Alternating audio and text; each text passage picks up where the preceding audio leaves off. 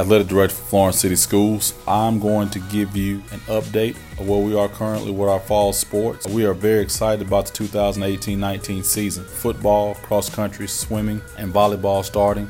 And we can't forget about our cheerleaders. They're supporting us as well. We've got some key players in every sport that I'll try my best to mention. If I leave anyone out, I apologize. But we love all of our athletes and wish them well this season.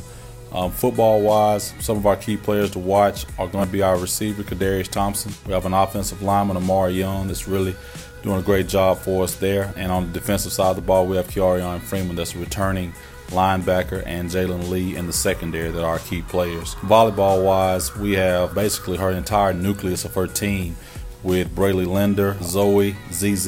They have a great nucleus coming back, returning for next year, that I'm very proud of, and we expect big things from them. On the cross country side, we've got Bennett Brake and Claire Ridgway that are going to be our top runners coming back, anchoring our cross country team. And on our swimming side, we've got Carly Grace Holt and Mike Cassell, baseline people there that are going to be doing a great job for us. We're expecting big things from the fall. As soon as that's over, we just shift gears and go right into winter sports. So we're really excited. We appreciate all the support. We want to have a great year, so go Falcons.